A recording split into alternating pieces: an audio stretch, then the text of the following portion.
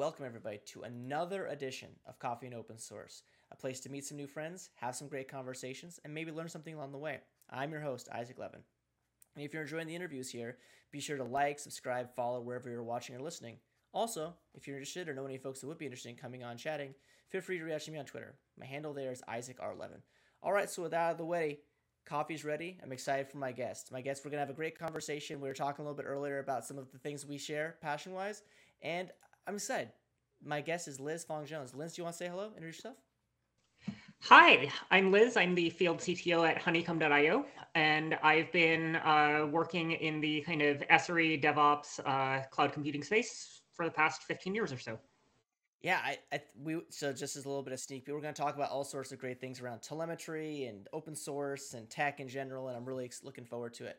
I like to start the conversations with, what is your tech origin story?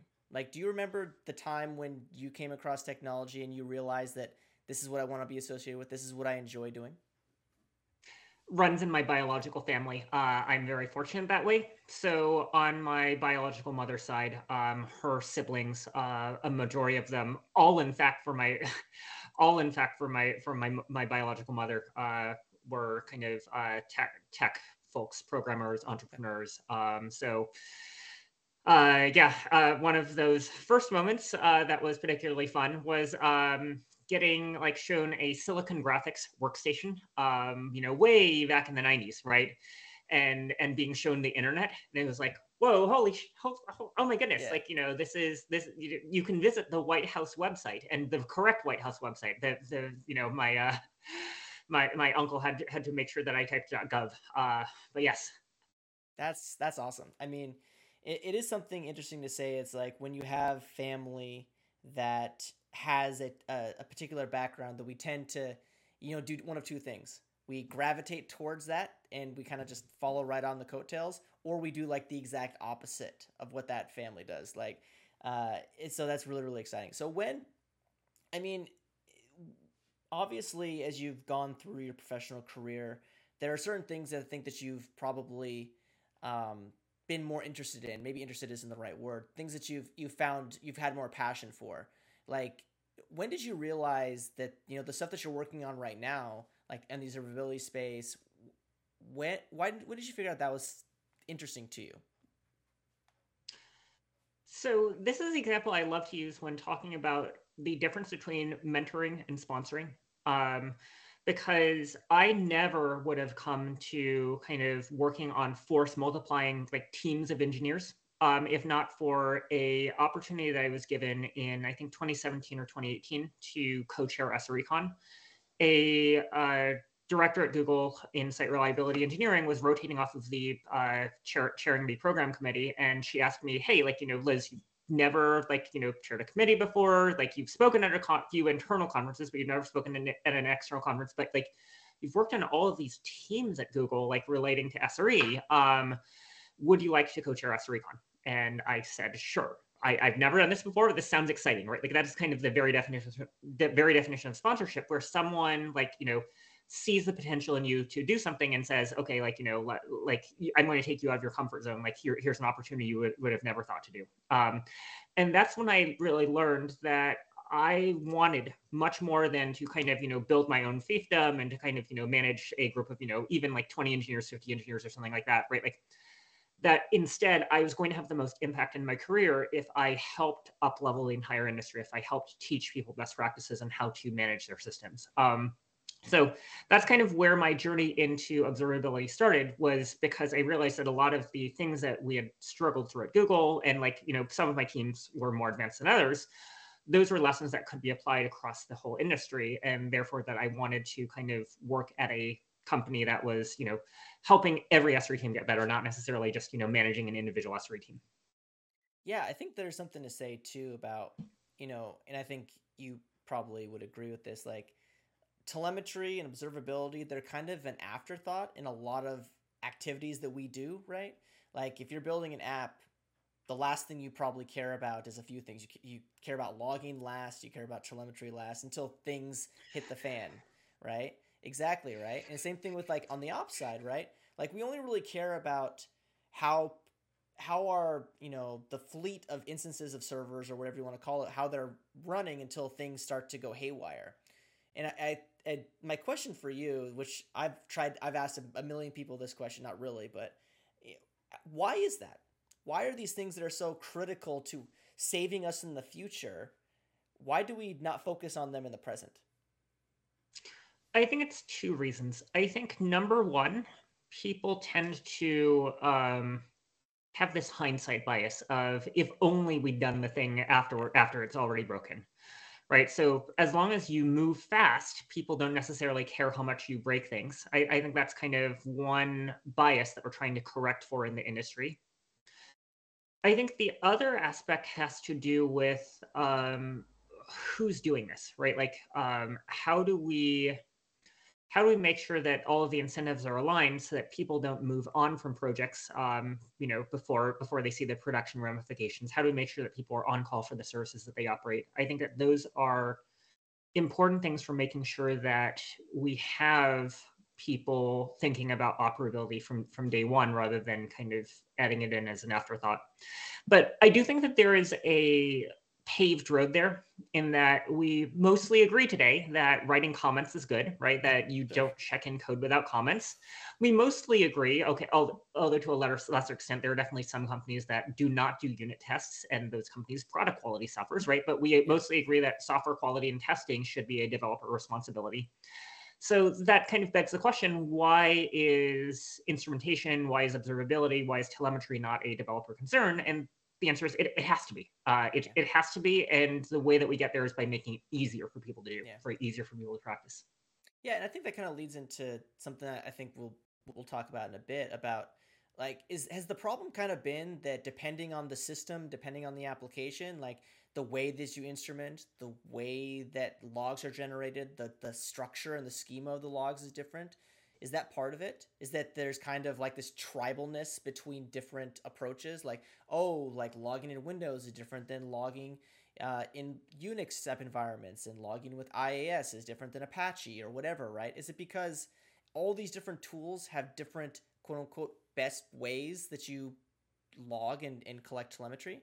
And having some sort of unified approach is substantially more accessible for folks? It's two aspects. It's both the generation of the instrumentation and the telemetry, as well as the analysis afterwards. Yeah. Sure. When you're used to grepping through log files, anyone can kind of do that, right? Like, Yeah. there's kind of a lot of this, management.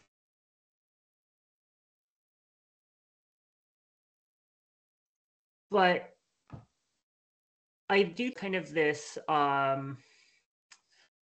issue that if people are not getting value out of the telemetry they're generating, they're not going to invest further in it, right? So I think that Yeah. what we have to do is we have to make sure that people are using common standards and they're able to answer their questions.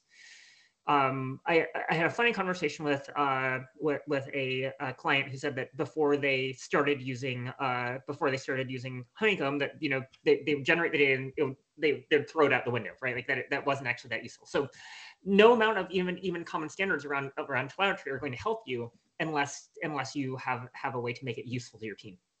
Yeah, I mean, there is something to that, right? Like, and you talked a little bit about open telemetry, right? Like, the idea that, and it's just one of those things. Maybe you knock yourself on the head, catch 22, hindsight being what it is, right? Like, why was it always like this, right? Obviously, I think it's pretty Yeah. clear. Yeah, I think that the reason why there wasn't necessarily convergence around telemetry standards before was, number one, logs are relatively simple, right? Like, Sure. anyone can kind of create logs, and almost there are standards around logs, right? Like you emit logs in JSON format, right? Hmm. JSON format is kind of how we do things to make things moderately, machine readable. That doesn't make them perfectly machine readable, but that's at least a start. But the issue was that for the tracing signal in particular, there was kind of a lot of magical APM, right? Like this kind of magical automatic instrumentation that people were expecting.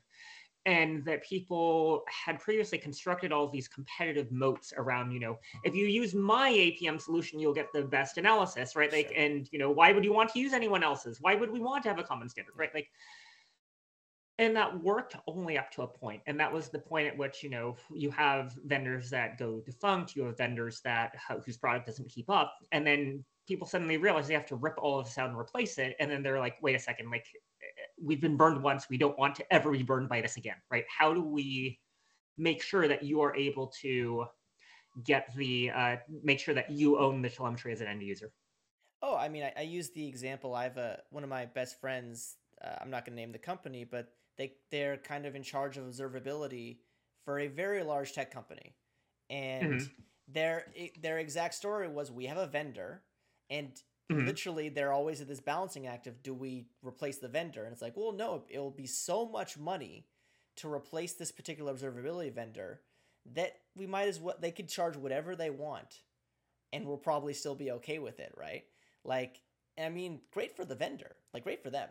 But like, are you bringing value to the business if you're completely locked in, right?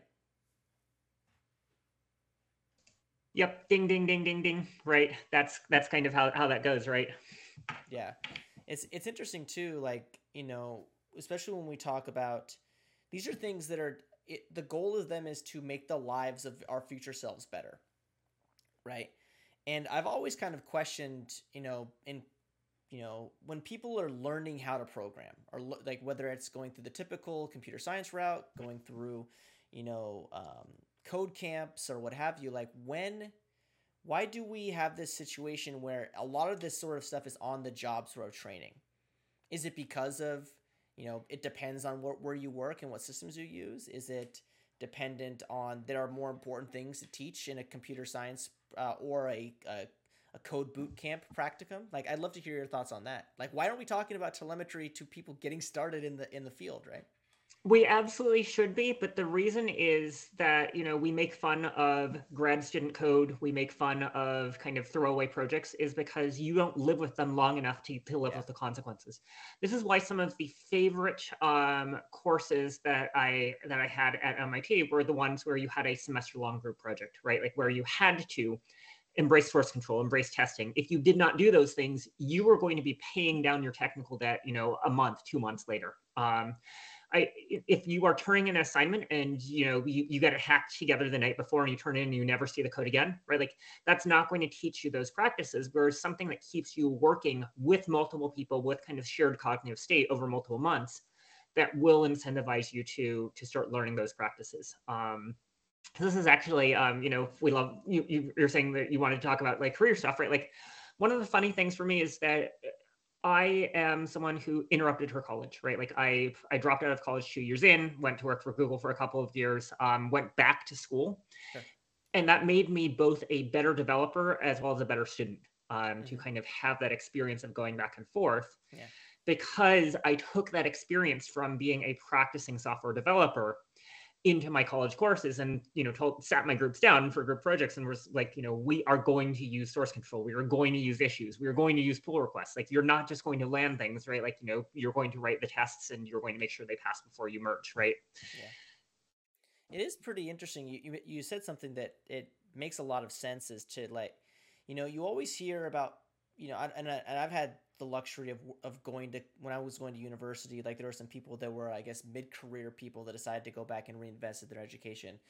And the anecdotes they have are real world, and that's great. And I wonder if there's some capabilities, and maybe some universities are doing it. Like instead of doing your internship, your what have you, like a month before you graduate, maybe you do it halfway through the program. So you have some form That's the of like, system in yeah, Canada. yeah, The Canadian college system encourages people to do externships, which are really, really fantastic for teaching that. I wish more countries yeah, around the world did that. yeah. It's kind of interesting because in general, like a lot of the things that we learn in a computer science curriculum or information systems curriculum, it's all so okay. You're probably going to need this at some point in your life, but you don't know. Like I jokingly say, like I've never once had to like one of the programs I had to do in college was like program an ATM. I've never had to program an ATM in my career or do anything similar to programming an ATM in C. Never had to do that. But this particular curriculum thought that it was essential that I learned how to do that, which I guess memory management in C and things like that is important. But is it so important for most folks that are coming out of these practicums and getting jobs as developers or architects or what have you. Hand in hand with that is kind of, when we think about when we think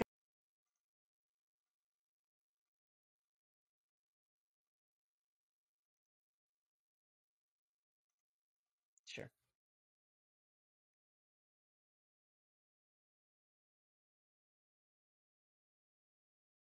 history, that it's actually not very strongly correlated. The better correlations are with some of the best SREs I've worked with in my career have been physics majors or physics PhD or Sure. physics grad students, because they have the experience of kind of by hook or by crook making these kind of complex distributed systems and models work. So kind of Yeah. rewarding practical experience is something that I think that we need to get much better at as an industry, rather than saying, does this person have the right pedigree?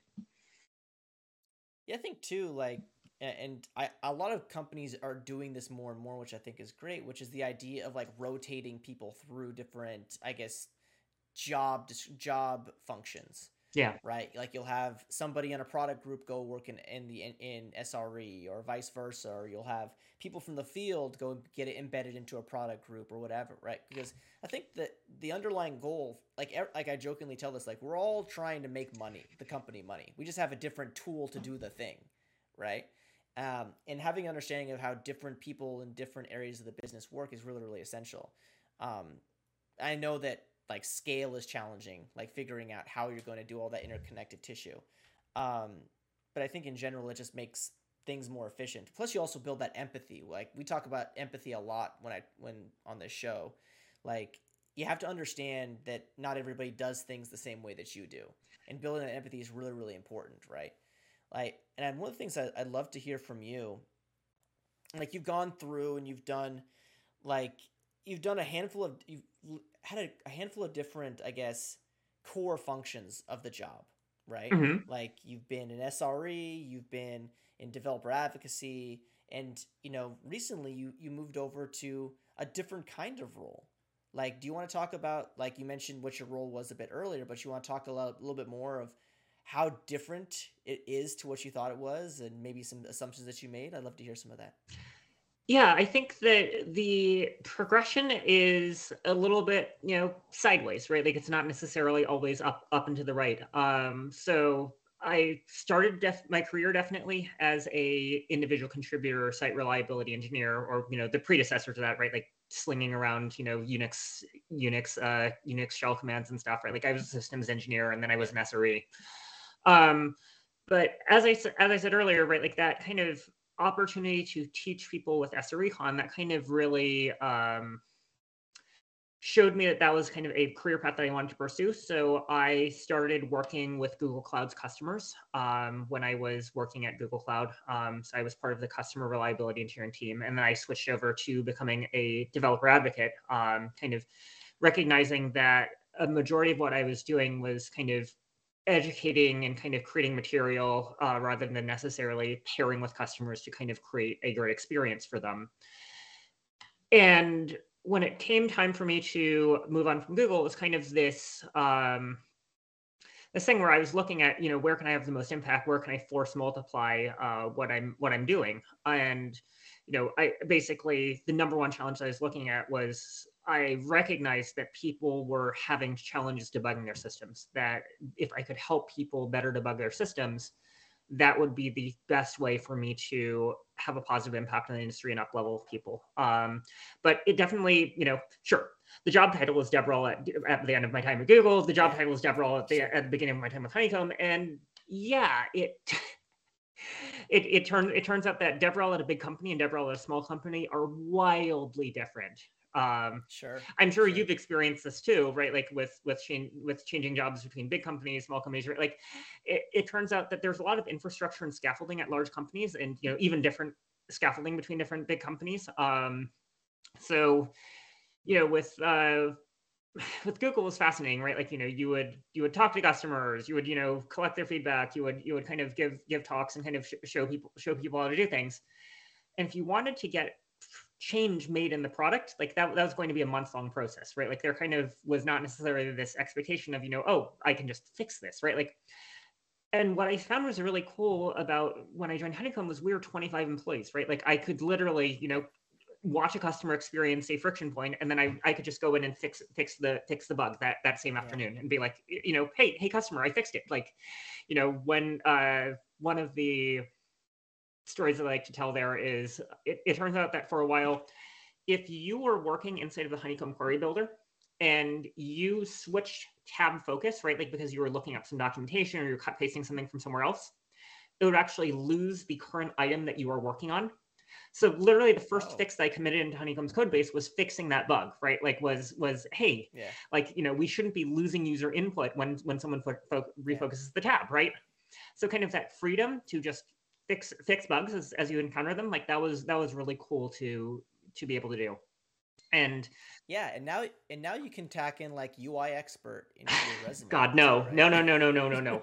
Right? Like the best thing that I can analogize being a DevRel too is kind of it's like being the Dungeons and Dragons class factotum, right? Like you have a little bit of Sure. everything, right? Like you have the ability to spend your expertise points on anything you like. It's Yeah. less efficient than having a specialist in each of these things, but the cool thing is being able to kind of generalize and see all of it at once, and kind of be able Yeah. to fill in for anything. So yeah, speaking of filling in for things, right? As I grew my career at Honeycomb, one of the things I wound up doing was starting to not just solve friction points for customers or give talks and seminars to customers, but actually to start bringing in cutting edge technology from outside of Honeycomb into Honeycomb. Hmm. So things like the AWS Graviton processors, things like OpenTelemetry, those were things that I saw in the marketplace and said, like, we have to get on top of this. Like, this is really exciting. This is something that I think is going to be important to the future of the company. Yeah, I mean it, and I hope that me designating you as a UI expert immediately wasn't terrifying. But I think one of the things that's I love the analogy that I've seen that really works really well for developer advocacy or DevRel in general is like the iceberg effect, right? Like you see like the little tip sticking out of the water, but underneath is tons and tons of other stuff that isn't visible, right? And I think one of the big things is being that inbound conduit. Like you have conversations with external customers, internal customers, and you report that back to the product group. And hopefully, you can, you said months long, like that's pretty fast in a lot of companies I've worked at, to be completely honest, right? But like, your story of being able to just make a change, as trivial as it was, but immediately like shows the customer that you care, which is the biggest thing. Like it's all Honestly, right? Like even at companies are larger good. companies, it's not necessarily, sure, it might take months to get a fix prioritized and get the change made to the product, right? Like customer doesn't care necessarily about the fix. They care about being able to accomplish their workflow, right? So I am doing a fine job as a developer advocate if I'm showing the customer how to do what they intended to do, even if there is still some bug, right? Like having that knowledge Mhm. of the customer's problem, the product, and kind of being able to help solve the problem. And I think even going to like a sociological level, they just want to feel like they're heard as well, right? Like I think in general, like all of us as human beings want to have like some connection with other human beings, right? To some level. And if you can say, I see the problem that you're having, let me report it back, and then that's just not lip service. Something actually happens. Like that's just, whatever you want to call it, maintaining customer trust or whatever buzzword thing you want to sing. Like that's really, really important because that's how you get word of mouth marketing to grow a business, right? Like, because you can spend millions of dollars on real marketing, but if you develop mind share that your company cares, or cares isn't the right word, but is listening and iterating on customer feedback successfully, that's very, very that's literally the number one way to make money, right? Yeah, I definitely think so. As long as you get on that initial list of companies that people are Yeah, willing to consider, right? I think that's kind of been one of the yeah, challenges that Honeycomb's been in for the past 4 years, right? Like, is kind of growing from being this, frankly, niche company, right? Like, we didn't have product market fit, right? mm-hmm. Like, we were trying to figure out who was the ideal set of customers, how do they adopt us, how do we find them, how do we reach them, right? Like, we have this passionate community, but figuring out kind of how to leverage that into, okay, how do we reach people who have money to spend, who have larger scale Yep. problems to solve, right? Like that's kind of been our journey for the past 4 years. Yeah, and it ties back into the conversation we were a bit earlier, where it's not like the problem that Honeycomb is trying to solve isn't a problem that a lot of customers immediately think of as a problem they need to solve right from the get go, right? But then that's It depends on how you phrase why it, right? things. Like that's the Yeah, thing, right? Like, yeah, if you ask people, hey, would you like less downtime? Would you like to spend more of your time actually, developing features and not doing break fix? People say yes. Can I have a unicorn too? Right? Like, but it's yeah, really, yeah, yeah. here's the problem, right? Like when you lead with saying, we are a distributed tracing solution, right? Like that doesn't give people the warm fuzzies, right? It doesn't tell you what problem you're solving. It just tells them how you're solving it, but you haven't articulated the value. Yeah. Yes. Yeah, and that's enough. Like that's a challenge in general. Like as you try to balance that very very thin line of marketing but not marketing, talking too technical but not technical enough. Like it's especially like if you go to like, and I use this analogy a lot. Like if you go to a booth and a booth at a technical event, and the who's ever working at the booth, like they have a particular skill set. Sometimes they're developer advocates, sometimes they're sales engineers, sometimes they're people in the product group, whatever, whatever, whatever, right? More than likely, they're not going to be able to answer the direct question that you might have. But the number one thing that they have the capability of doing is get you plugged into the system, right? And something as simple as like being able to do a demo and, oh, I have a question about this thing that you're doing here. Okay, well, let me get your contact info. And that turns into something tactical. Right. We are almost human request routers, right? Like that kind of knowledge Yeah. and mapping of who do I talk to, kind of how do we best solve this as a team, right? Like as you're saying, right, in terms of being the tip of the iceberg, right? Like if you're that focal point for the organization, it means that people know that they can, you may not be able to individually find the problem, but you'll be able to, as a team, figure out how we're going to solve this. Yeah, I mean, it's quite captivating, like this whole idea of like all you're really trying to do is just bring the skills and the value that you have and connect two dots. And I think one thing that's really really interesting, especially in that vein, is like this idea coming back to what we are talking about with mentorship, right? Like I imagine that folks reach out to you occasionally and they'll say, "Hey Liz, can you give me like a couple of pieces of advice on how to get started in tech or how to get started as an SRE, or can you get me a job at Google?" Like, all the questions that you probably get requests for, right? Mm. Like, do you like how do you give that level of feedback to, these it's not as simple as just doing this and this.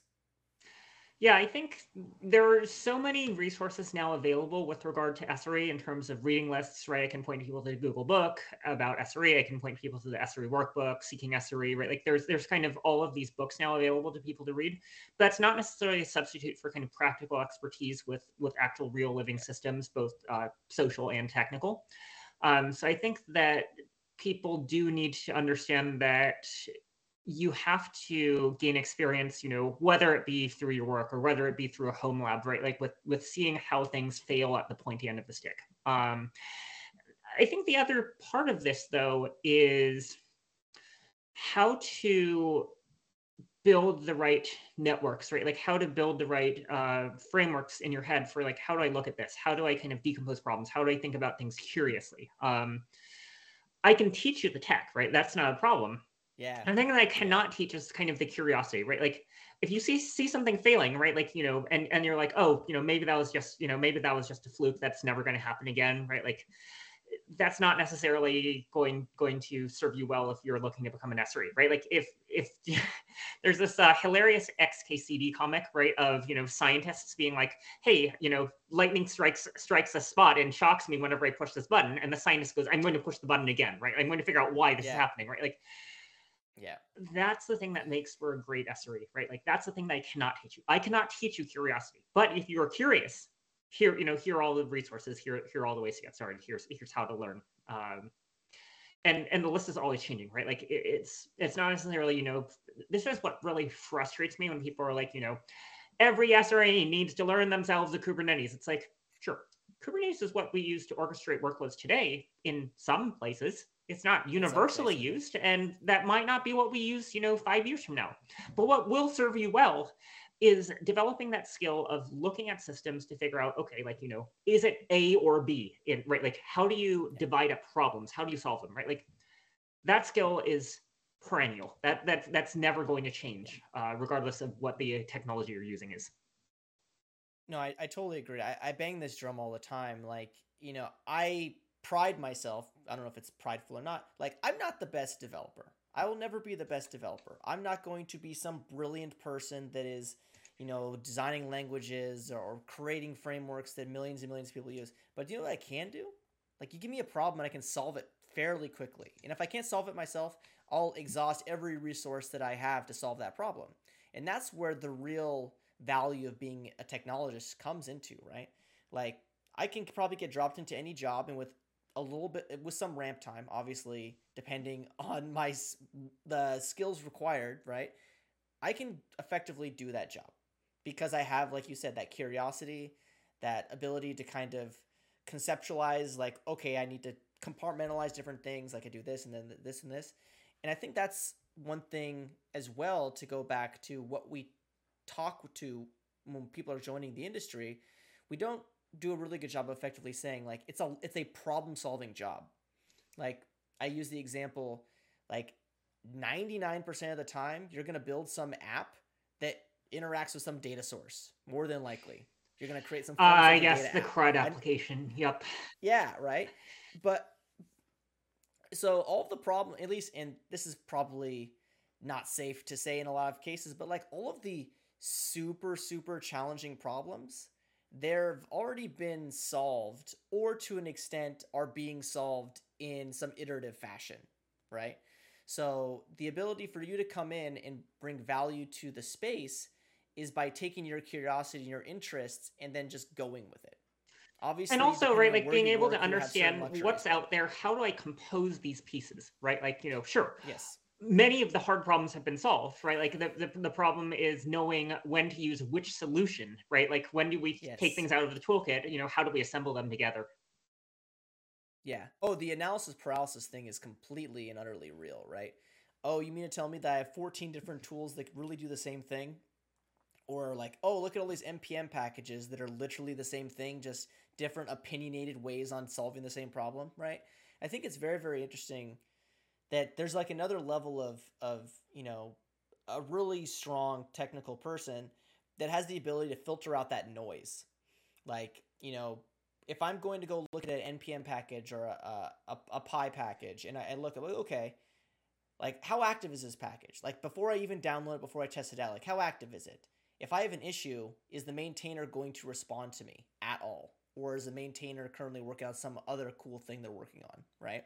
So, like, some of these things you don't immediately think of, but they're really important, because at the end of the day, if I download some package, this NPM package, so now I have to wait for that to happen, I have to wait for the build, I have to wait for all that stuff, and then all of a sudden, I'm running into an issue with setup or an issue with something, I am immediately blocked because I have no idea what this code does because I didn't write it, and more than likely I didn't look through it line by line on GitHub. So, like, that ability to be able to effectively decide and have some sort of decision-making process to what you want to take on as a dependency is really, really important as well, which we don't talk about at all either.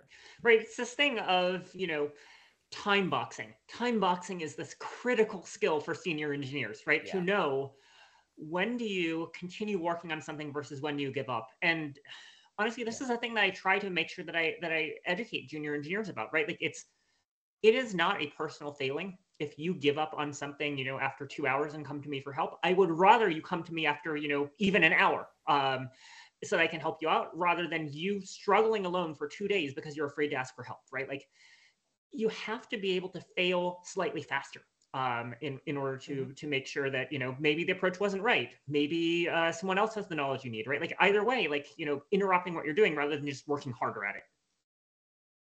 Yeah, I think too, and this is just a blanket statement. Like, you are not the norm, though. Like, a lot of senior engineers don't want to be approached by the junior engineer to help them with a problem, right? You see that as bringing value across everything, right? So how do we do better in technology? Is it being more empathetic? Is it just being okay with being interrupted, being less grumpy in general? Like, what is it? I agree with you on the less grumpy thing, right? Like, this is one of the things that we talk a lot about in the senior and staff plus community at Honeycomb, right? Like, is how do we fulfill our responsibility both for deep technical ownership, as well as making sure that ownership manifests as indirect influence rather than, this is my system, like, you shall not take it away from me, right? Like, I think when you are not possessive about what you're doing, right? Like when engineers can audit, kind of almost know, like, what would Liz say about, about this system decision, right? Like I'm doing my job, right? Like I think that, Yeah. so I think that when we think about ownership of software systems, we need to write down the right amount, right? Like we need to make sure that they kind of basic information, like what is this for? How do I start debugging it? Not exhaustively, like, everything that went wrong with the past 100 outages, Yeah. but like, what are some good entry points for debugging this? Who should you escalate to for help? Right, I think that is a sign of a well-maintained service. As I say in some of my talks, right, like your importance as a senior engineer is not measured by the number of people who are lined up to talk to you outside of your door that you're ignoring because Yeah. you're grumpy, headphones on, like, leave me alone, I'm coding, right? Like being a senior engineer, fundamentally, to me at least, it's not about the coding, right? Like, sure, sometimes I will write some really deep inscrutable code, but that should be rarely. Yeah. Yeah, I totally sign on to that. And I think as we get more senior in our lives, senior in our careers, like the hope is that we step a little bit farther away from writing code all day long, because that means that we have influence, we have the ability to bring impact to other folk. And I think that's what's really, really important, because a lot of folks think that they can just be an engineer until they're 60, which is cool if you want to be an engineer and you just want to slang code 8 hours a week, 10 hours, or 8 hours a day, 10 hours a day until you're 60. That's great. But like, how are you really bringing value? Because I don't know, and this is maybe just not fair to say, most people bring so much more to the table than just writing code, right? Understood, right? Like if you write code that is going towards a dead end, congratulations, you're contributing negative Yeah. value, right? Like you are Yeah. you're creating this Yeah. unmaintainable mess that's going to need to be thrown away, right? Like I think that kind of knowledge of how do we accomplish our goal and direct our energy towards towards the correct outcome, that's kind of the important thing to do.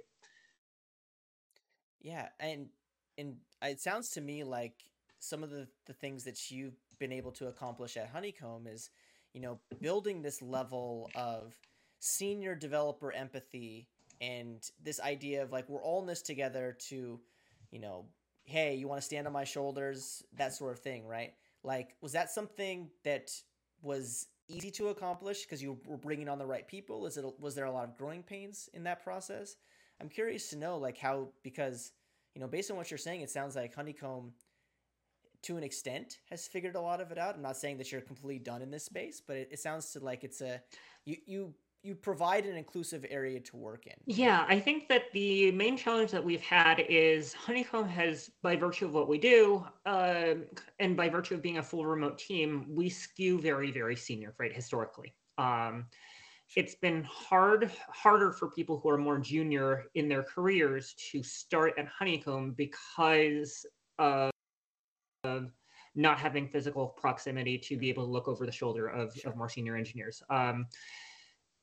Definitely when Honeycomb was 10 engineers, 15 engineers, we had a hard time onboarding junior engineers. Now that there's a better spectrum and spread of engineering talent, and now that we're an engineering organization of over 50 people who are writing code full time, like, yeah, I think it's a lot easier for people to kind of get the support structure that they need, regardless of where they are in their career. But it took us kind of time and effort to Yeah. get there, and kind of being deliberate about how are we going to support this person in their growth, in their career growth? How are we going to, leverage their existing skills, teach them new things?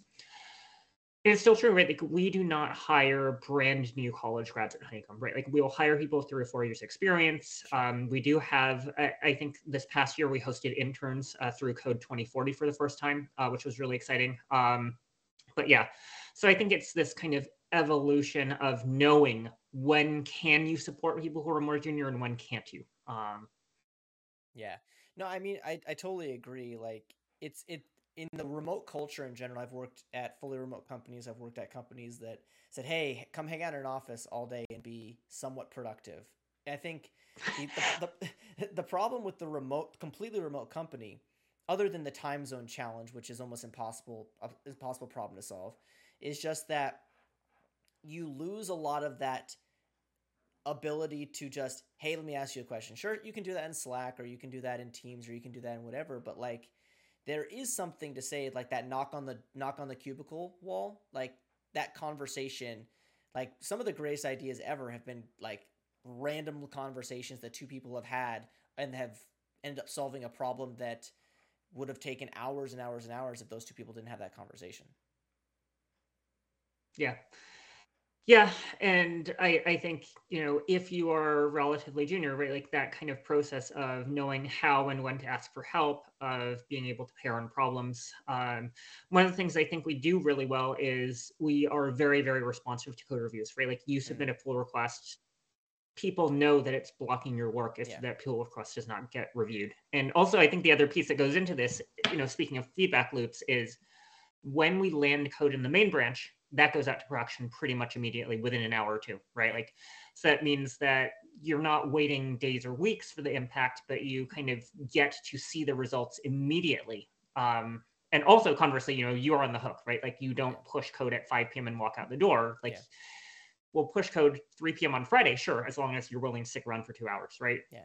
But if you're a junior engineer, right, like you want to have your buddy kind of helping handhold you through that process. Yeah, and one thing that I would imagine, and this is tongue in cheek, is that I imagine that the telemetry for Honeycomb services are pretty good, right? Like I would hope so. I think that's we practice, what we say about observability from development. Yeah, and that's, I mean, it's something to say about if you're a company that has a very particular set of skills, to quote a silly movie. Like if you bring value to customers in one particular way, you need to be adopting those trends internally as well. Like here's a question that I would find interesting, right? Like obviously with Honeycomb in particular, like the idea is deeply tied to this idea of just bringing users that next level of experience. But obviously, when you were putting together the teams, like you said, when you joined, there's like 25 or so people. I'd imagine that all the engineers that came from companies that solved customer problems in a completely different way. Like, how was that opportunity, right? Where you had a lot of conflicting thoughts on, hey, we should be doing it this way, we should be doing it this way. Oh, this big company I worked for did it this way and we were pretty successful. Oh, I used to work at that company too. That company didn't do it well either. Like, how did you kind of manage that, to find one singular mission? Or is it still kind of ongoing, that opportunity, I guess you could say? I think that we've been particularly helped by a couple of things. We've had a number of people that have worked at the same company before and kind of are used to the way that each other work, right? We've actually, funnily enough, onboarded 2 people from the same startup that did layoffs at the same time, and they both came to Honeycomb, right? That was really fun, right? So kind of having people whose working styles mesh well together is great. Having, certainly learning from experiences at other companies is great. But one of the really fascinating things is a lot of people who have used Honeycomb want to come work at Honeycomb, right? Which is awesome, because it means that people are used to kind of the Honeycomb way of doing things even before they started the day that they started Honeycomb, which I think is really cool. I'm interested in seeing how far that can go, because certainly I hope that the base of Honeycomb clients grows much faster than the base of Honeycomb employees. That's by definition how startups need to work. But on the other hand, those people can go and champion those practices at other companies, even if they're not able to land at Honeycomb. So, yeah, I think kind of this, everyone who signs up for the job, right, like knows that they are signing on to help people practice observability, which means that we ourselves practice observability, right? Like, I think that kind of is a useful unifying factor. And, sure, we can quibble out some of the details, right? Like, one of our engineering managers who had done remote work for a long time, right? Like he was the one who introduced this idea of abolishing stand-ups. So we don't have we don't have like, a 5 or 10 minute stand-up every day. That's kind of, very perfunctory, right? Like you get the team around on a call, like, a couple times a week. And crucially, anyone who would schedule an ad hoc meeting with that team drops into that meeting. So kind of doing drop-in office hours as a practice. Like that was a thing that was spurred on by my colleague Ben's thinking and experiencing from other companies. That idea is great, right? Like I think managing a calendar for a lot of folks is a full-time job, even to the effect that they have people whose full-time job is to manage their calendar. So like I totally respect the idea of Like our time is very important. If you have a question that the entire team can provide input on, like here, some office hours, come hang out. I would like to kind of transition a little bit. You know, we've talked about Mhm. observability and talked about Honeycomb, and I think one thing that's really interesting for me is, you know, the different ways that you get the word out, right? And I know that you Mm. have like a book that just got published, right? Like I would love to, as somebody who has never written a book, but I've had some friends that have. Like, what was that experience like for you? Like, was this the first book you've written? Was it a new experience? Was it something like, oh, this is old hat, I've done this a million times? Chapters to books before, right? Like I was a contributor Yeah. to the site reliability workbook. I contributed to Seeking S3, right? Like but I've never managed the process of writing a book end to end. And actually, I honestly, like, Mm-hmm. I was not the person who managed the process of kind of writing the book end to end. This was a learning experience for myself, in Mm-hmm. that it took us 3 years start to finish. We Yeah. with the confidence that and hubris that every engineer has, we were like, oh, we can get this done in our spare time. It'll take us 6 months. Sure. Yeah. Yeah, our editors at O'Reilly were very patient with us. I'll say. Yeah. So yeah, I think the nice thing in some ways about the book being delayed and delayed and delayed was that we got to incorporate best practices into the book rather than Mm-hmm. having the book be stale the day it was published, because the industry sense, right? Not just Honeycomb sense, but the industry sense of what is observability, how do we apply it? That's gone from abstract, here's Honeycomb's vision, to a more concrete thing that is practiced regardless of what people's individual vendor is or whether they built something in house, right? Like we Yeah. can kind of all agree on some of these kind of fundamentals of what outcomes should observability drive, what are some of these stories that people can point to, that we wouldn't honestly have had 3 years ago. So the book came out in May. But it was a long, long, long effort. Charity, my Yeah. boss and I kind of struggled our way through it, and ultimately it was our kind of partnerships, our head of partnerships now, George, who kind of pushed it over the line and really, really kind of helped us get everything crisp and in the same narrative voice and kind of all flowing together. That's awesome. I think too, one thing, like I was gonna ask this and you kind of answered it. Like the idea of running a book, for me, the most daunting thing is, you just mentioned it, right? Like what happens if I publish the book and it comes out and it's already out of date, right? Like, and it sounds to me like there was a lot of, because obviously this space in the last 5 years has changed completely, right? Like there's still some core tenets that have existed for a long time, but you know the tools are different, the nomenclature is different, the schemas are different for a lot of part. Like, you know, at what point in time, like obviously you said that you kind of the book got delayed a few times.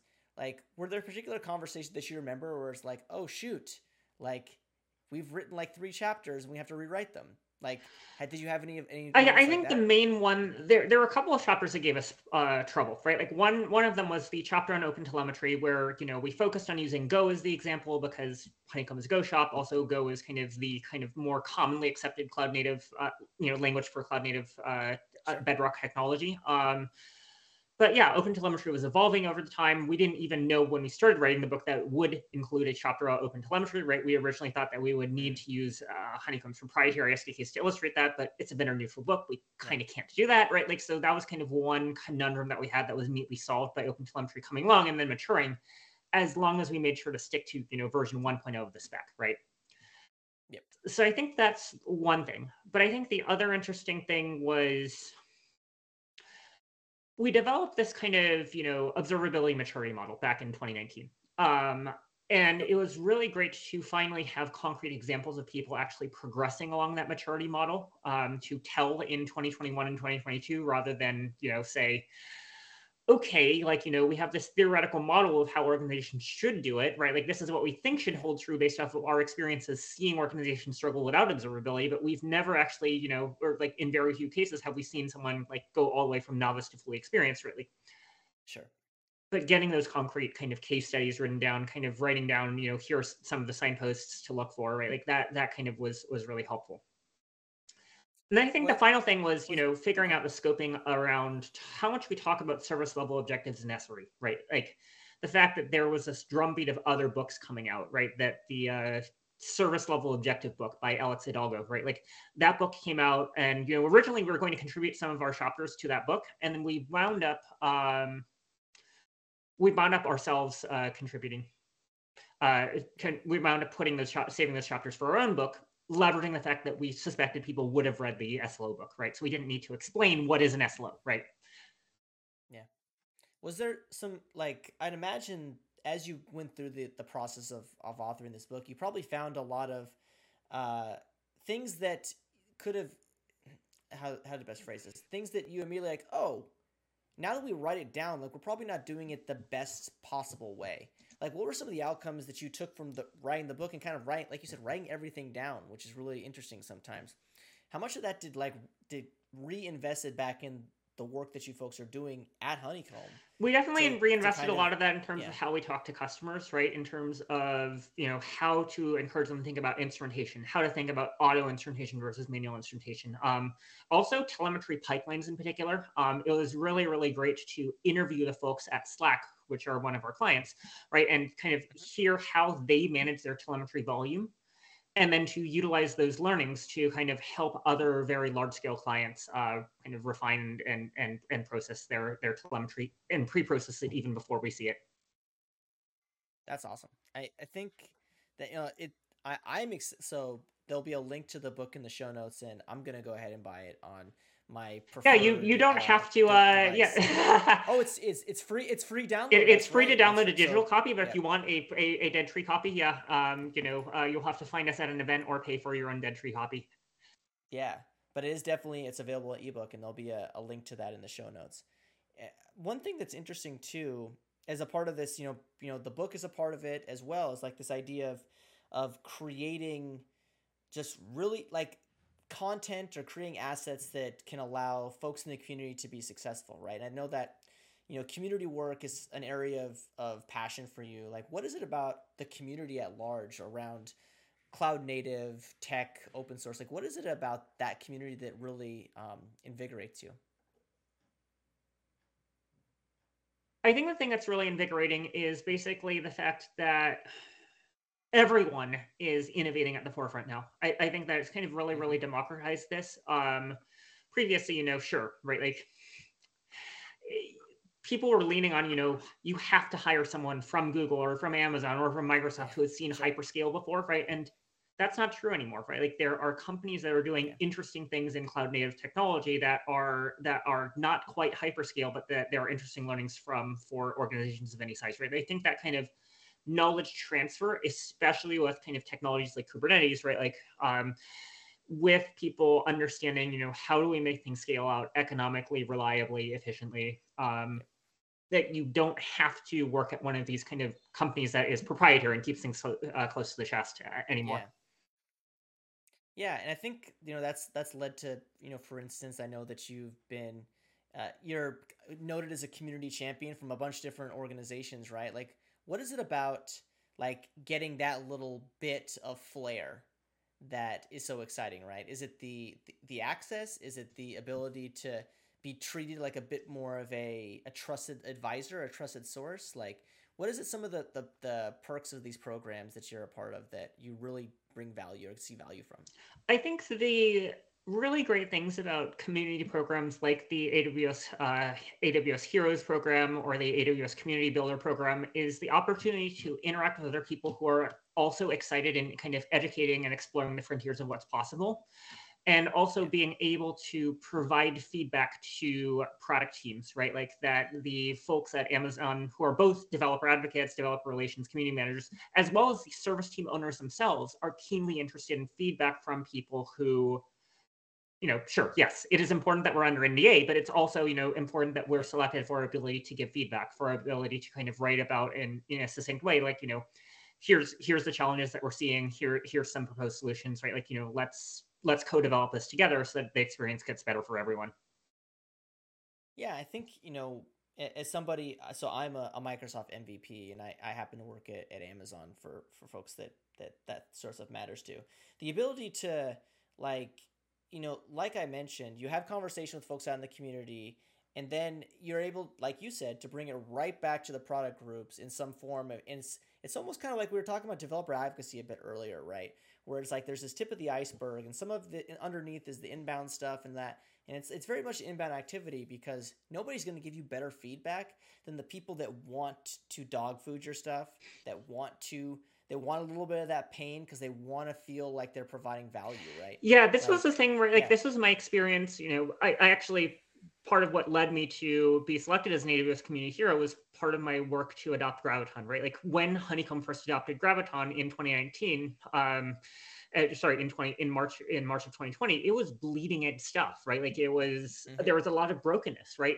We saw the potential benefits both in terms of cost and kind of 30% price performance, 40% price performance, right? Like, as well as environmental impact, but kind of it was like, okay, how do we get there? And we are a relatively agile and sophisticated organization, right? Like, we can deploy code hourly, right? We can kind of tweak these things. Yeah. How do we get it to a state of maturity such that anyone can adopt it, not just a kind of early adopter organization like ourselves, right? That was kind of one of the fun things that we worked through, and I'm really glad that we did. And now, the experience is a lot smoother, such that most people don't have to have that same level of lift.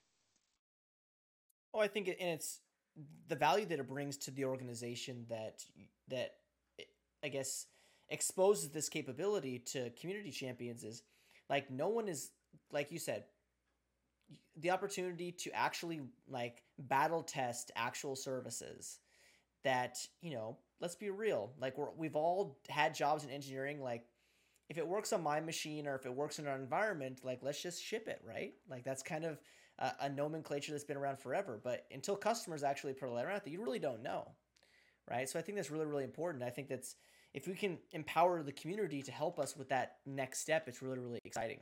Yeah, absolutely. And yeah.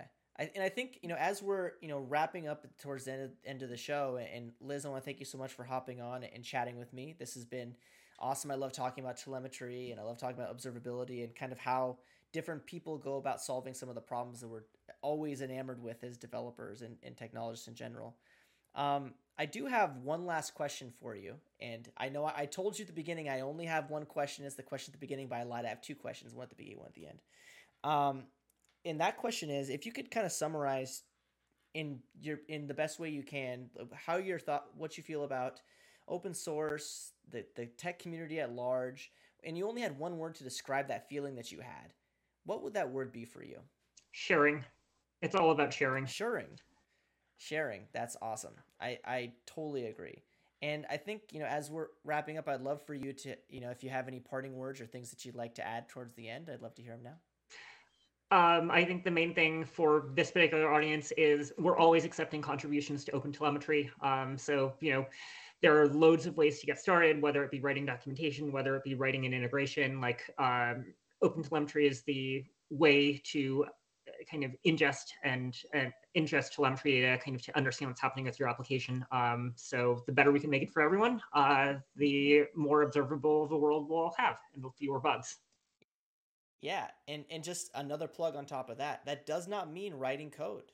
You can write unit tests. You can write docs. You can create content, video content, or blogs. Like, contribute in any way that you feel comfortable. It's not just about slanging code, because some of us don't have those skills. So I think that's really important to call out too. Open source is all about whatever you want to bring to the party, and you can have as much fun as you want. And with that, Liz, I want to thank you again so much for hopping on and chatting with us. This has been a pleasure. And for everybody tuning in, thank you so much. And we'll see you next time. Yeah, thanks for having me. Open Source. Take care.